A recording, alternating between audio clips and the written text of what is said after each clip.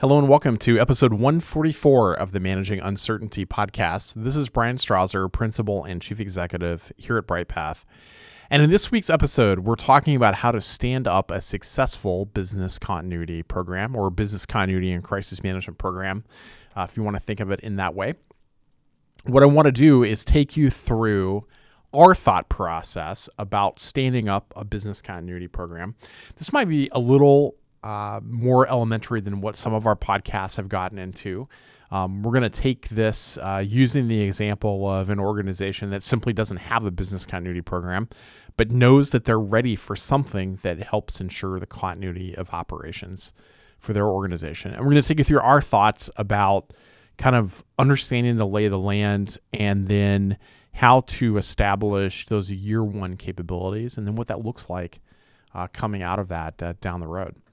From our standpoint here at BrightPath, we believe that organizations of most size should have a business continuity program. And there's a lot of different ways to approach this, but at a macro level, from a headquarters standpoint, organizations should have a business continuity program where management, through some centralized program or resource, has identified the critical capabilities of the organization. They understand the things that have to keep happening for its long-term survival. And then they create business continuity plans for those capabilities that allow for the recovery of those teams and the important work that they do when there's a disruption to your workplace, your workforce, the technologies that you depend upon, and your vendors, suppliers, third-party service providers. To achieve its goals, we believe that business continuity needs to be closely aligned to IT's disaster recovery or high availability approach that owns the resiliency of your critical information technology systems and infrastructure. And you truly cannot have one without the other because almost every job in today's world has such a dependency on technology. So where do we start? Well, we always start with trying to understand what does an organization really need? What is your industry and what are the strategic objectives of your organization? And where does business continuity really ladder into that? In other words, it's the value proposition of understanding why are you doing business continuity and how does it support the strategic objectives, the mission of your organization? Why does that really matter? And you have to start there to really have the business buy-in. Now, you may be coming at this from the standpoint that you're in an industry that is regulated. So in the United States, that means you're in healthcare or healthcare delivery or insurance, or you're in a financial services industry, you're in a credit card or pharmaceutical organization, or you're in certain types of manufacturing that are highly regulated. And you have a compliance reason for your business continuity program. That's a good reason. The compliance challenges facing the financial services industry, for example, related to continuity and disaster recovery are quite significant. And these organizations have large continuity and disaster recovery teams, large crisis management and security teams. And they need that because of that, the regulatory burden that they need to meet. But a lot of companies, particularly here in the United States, are in industries that are simply not regulated from this standpoint. So aligning your program to the needs of your organization and explaining how your program would support the strategic objectives of your company become really important. So for me, that's where things start. How do we make that strategic alignment on how business continuity supports the strategic initiatives and mission to your organization? What's the value? And then it's important to have a champion. You need a member of the C-suite or someone who has the ear of a key member of your executive team to really be your champion, your executive sponsor, who wants to help you work through this program and believes in this and will push it with their program. And from there, we really think about starting to lay out the elements of your program. And as we do so, we want to start with the things that are basic, that get you to that year one capability, and then you can get fancier with this process over time. But you don't want to go in and try to layer in a massive compliance-driven continuity program out of the gate, or the changes alone will, trying to force those changes on your organization are just going to make it really challenging. As you think about your program, we really try to position business continuity around, this is about keeping the critical business functions and capabilities of your organization running and recovering them quickly in the face of a disruption. And a lot of companies here will get hung up on the hundreds of ways in which your organization can be disrupted. And we can get there, but we want to start with, look, I want to address the consequences of that disruption because that's what's going to impact you. And you can call it different things, but there's 4 of them that impact your ability to do the work. And that is an impact to your workforce. That can be the COVID-19 pandemic we've all been through, where people could be too sick to do the work. It could be an impact to the place where the work is done, impact to a workplace, to a facility.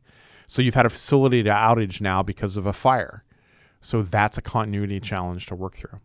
You can have impact to a third-party service provider or a supplier or a vendor, depending upon what the business is that you're engaged in.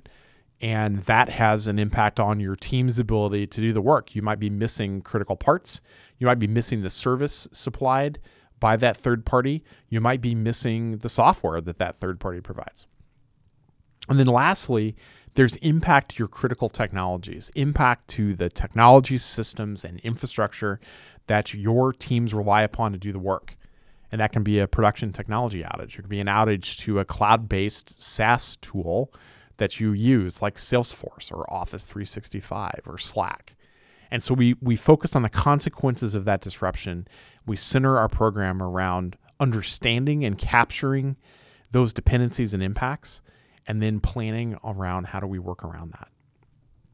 So we start with, what does your organization need? How do we ladder up the strategy? We focus on the consequences of a disruption. We want a champion and executive sponsor, and then we start to lay out the program. And we think about this in a couple ways. First, there are some program elements that you want to put into place. It starts with policy. What is your organization's policy for business continuity? That is where you connect to your strategy, you define the scope of your program, and you define the governance of your program and your high-level roles and responsibilities. So here you're outlining the role of that executive sponsor. You should establish a steering committee or some type of governance body.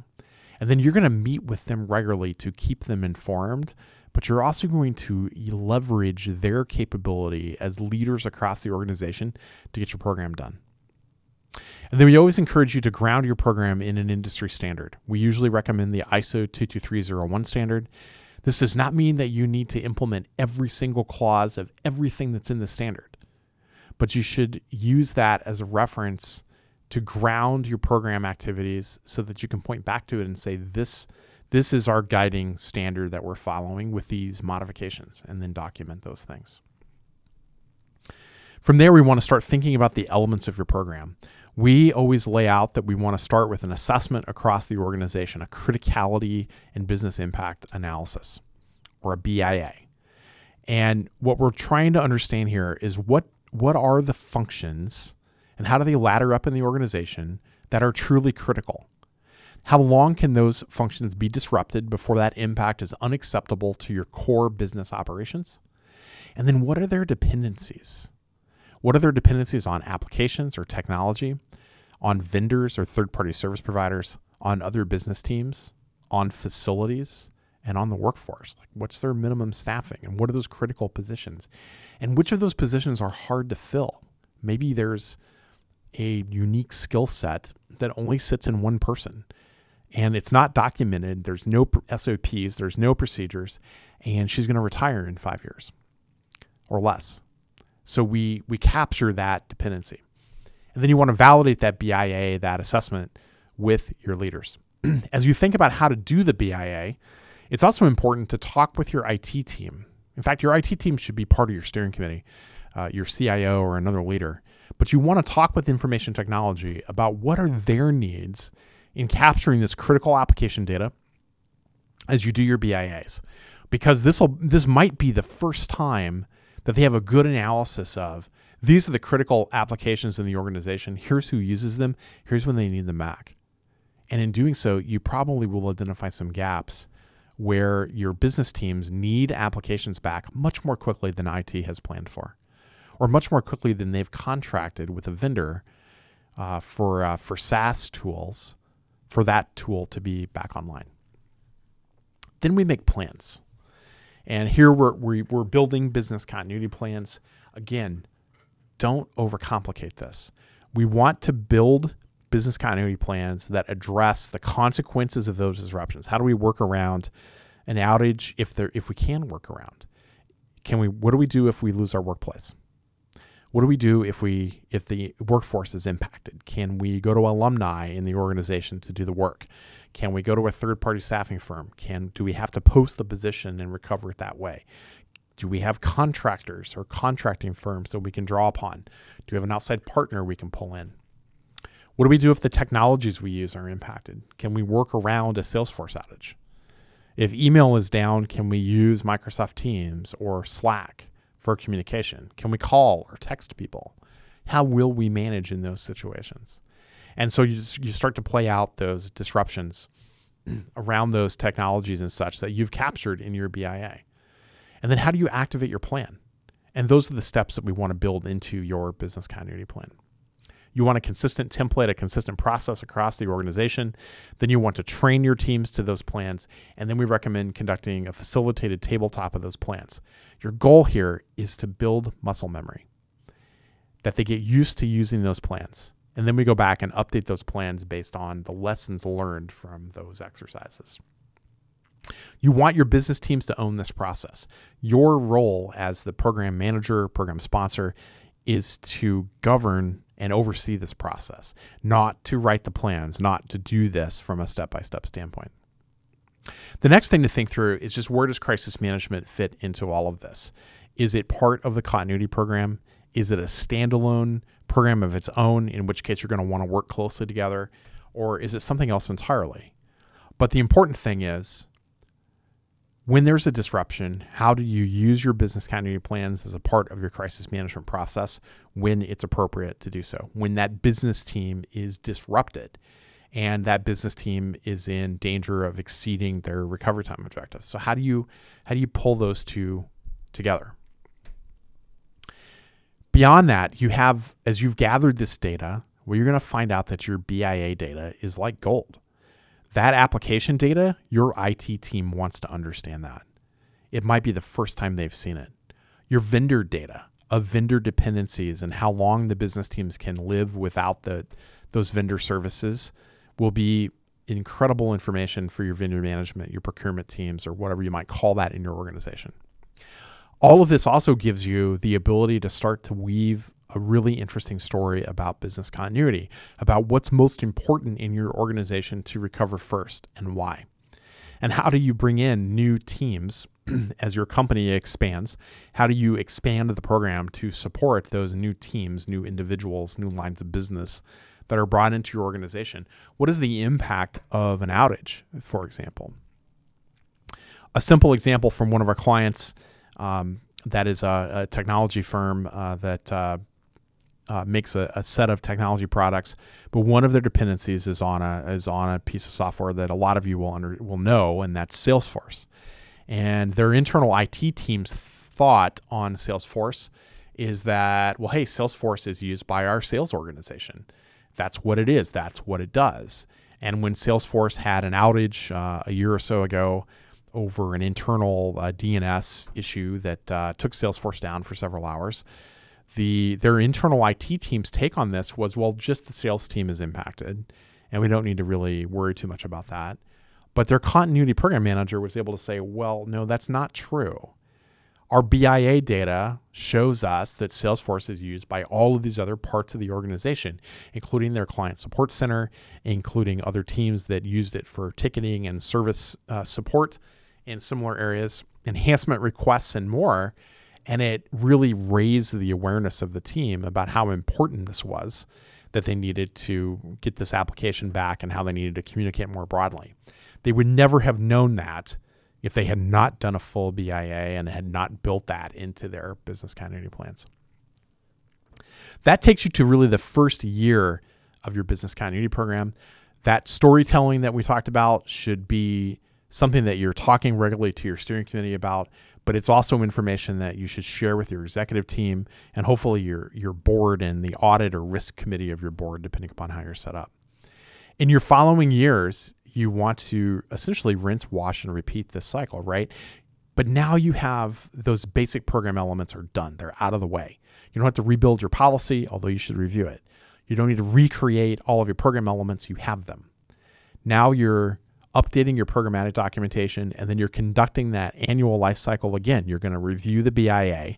You're going to update your plans or create new plans. You're going to train the teams. You're going to do tabletops again.